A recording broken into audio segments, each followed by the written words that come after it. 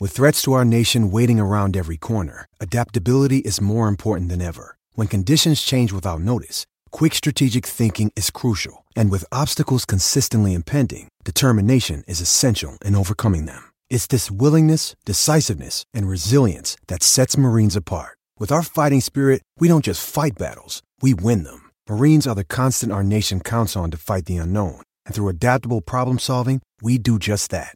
Learn more at marines.com.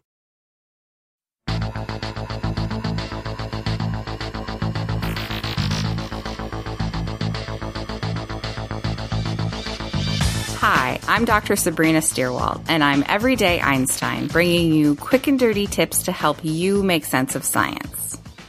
About 8 miles north of Salisbury in the southern United Kingdom sits the collection of massive, carefully placed stones known as Stonehenge. Sometime around 3000 BCE, the area was dug out in a circular ditch known as a henge. A few centuries later, around the same time the earliest pyramids in Egypt were also being constructed, the large iconic stones were added to the earthwork henge. Henges themselves are not uncommon. Have you heard of Woodhenge? It's not far from Stonehenge and also dates back to the Neolithic time period. But Stonehenge is certainly something special. There is also, of course, Carhenge outside of Alliance, Nebraska, but that one was built in 1987. The large circle of what was originally thought to be 80 stones is meticulously aligned so that someone standing at the center of the circle will see the sunrise on the summer solstice pass through the entrance to the monument marked by an archway of gigantic stones. Outside the main circle, separated from the rest, sits a large, relatively rough stone known as the heel stone. While standing inside the monument and looking to the northeast, that same summer solstice sun rises over the heel stone on the longest day of the year. Thousands of people gather at the monument on the summer solstice to mark this first sunrise of summer in the Northern Hemisphere. Due to the global pandemic, 2020 marked the first year the event was streamed live, online. Before 1977, visitors to the stones were allowed to walk through and even climb on them.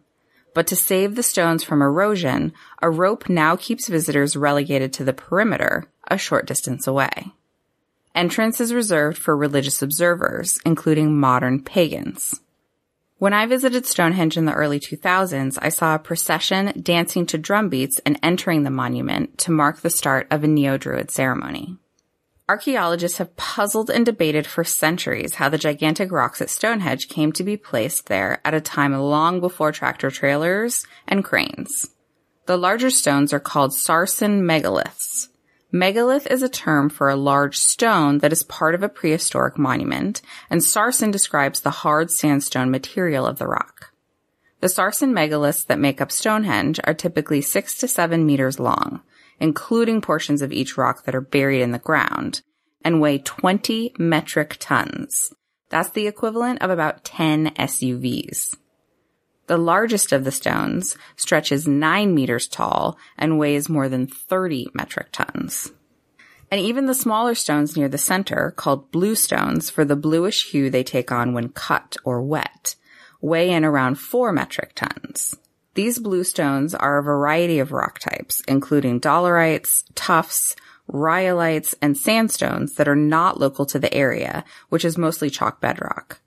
Archaeologists have pinpointed the origin of the blue stones as the Preseli Hills in southwest Wales, an astounding 200 kilometers. That's about 125 miles on the other side of the Bristol Channel.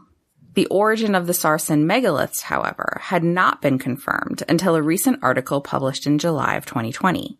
Since writings from the 16th century, the massive rocks that make up the recognizable outer circle of upright stones and the center trilithon horseshoe, that's 2 vertical stones with a stone placed across the top like an altar, were assumed to come from Marlborough Downs. That's about 30 kilometers or 18.7 miles north of Stonehenge and the River Kennet.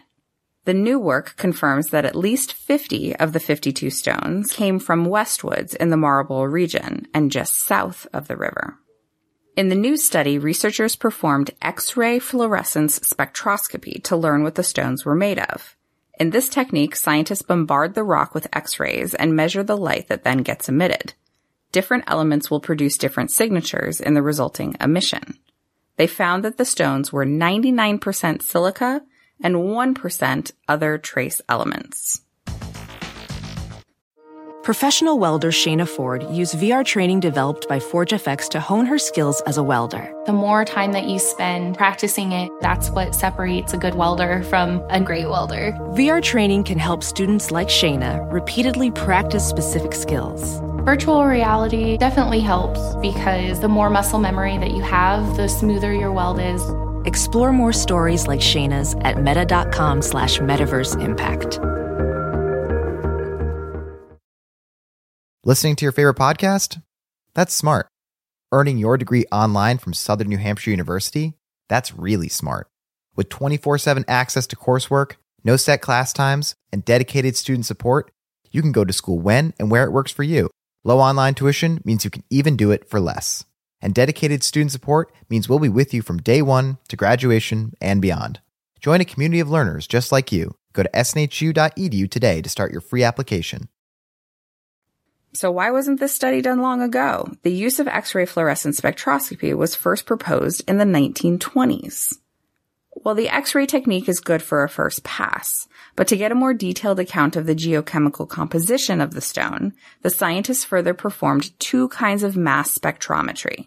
A sample of rock is again bombarded, but this time by electrons, and the resulting ions are then grouped by their mass and charge, which will be different for different elements. For this technique, you need an actual sample of the rock. By chance, a sample extracted from the core of the ancient stone resurfaced in 2018 after sitting in someone's home collection for over 60 years. The piece of rock was removed in the late 1950s, when metal rods had to be placed to stabilize a cracked megalith. The owner, Robert Phillips, worked for the company involved in preserving the stones and received the sample as a gift. He brought the piece of stone to the United States from Britain in 1977 when he emigrated, and then returned it in 2018 for science. Scientists tested the Stonehenge piece and other sarsens across the south of Britain. The more detailed analysis of the chunk of megalith revealed that it best matched sandstones in Westwoods, Wiltshire, about 25 kilometers north of Stonehenge. Westwoods is also known as a hive of early Neolithic activity, with a large ancient burial site, prehistoric cultivated fields, and a palisar, a rock known to be used for sharpening stone axes. Even with this important piece to the Stonehenge puzzle, the prehistoric monument still offers up more mysteries than it solves. For starters, sharp-eared listeners may have noted that I said only 50 of the 52 stones have similar chemical signatures that tie them to an origin in Westwoods. What about those other two stones? The compositions of stone 26 and stone 160 did not match the rest of the group, nor did they match each other. These stones could be unique outliers that were brought in separately, or they could perhaps be remnants of a larger group of stones that were once part of the monument.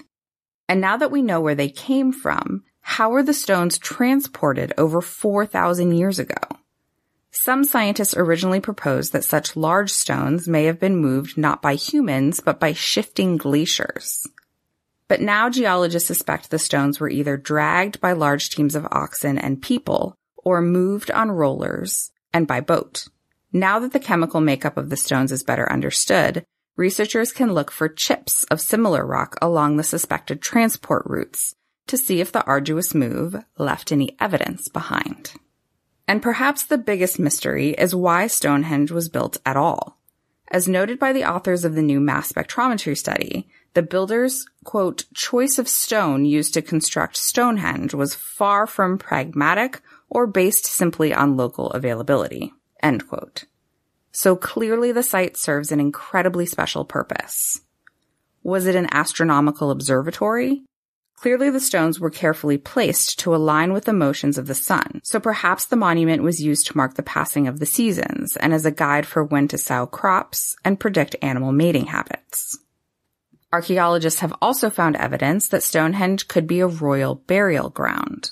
Human remains found at the site date as far back as 3000 BCE, before the large outer circle of megaliths was erected, according to radiocarbon dating studies.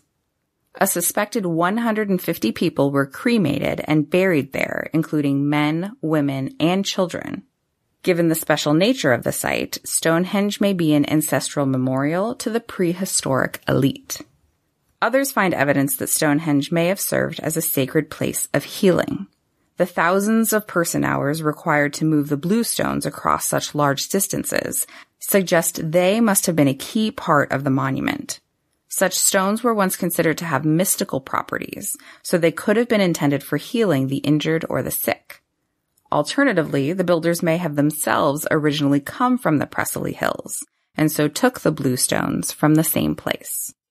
Whatever its purpose, the power of the site is unmistakable. The immense scale of the stones and their careful placement makes it overwhelmingly clear that this place is special. So when will we unlock the next Stonehenge mystery? Well, I guess you never know when a piece of 5,000-year-old prehistoric megalith will turn up in someone's private rock collection. Until next time, I'm Dr. Sabrina Stierwalt with Everyday Einstein's quick and dirty tips for helping you make sense of science. Listen and subscribe on Apple Podcasts, Spotify, Stitcher, or wherever you get your podcasts.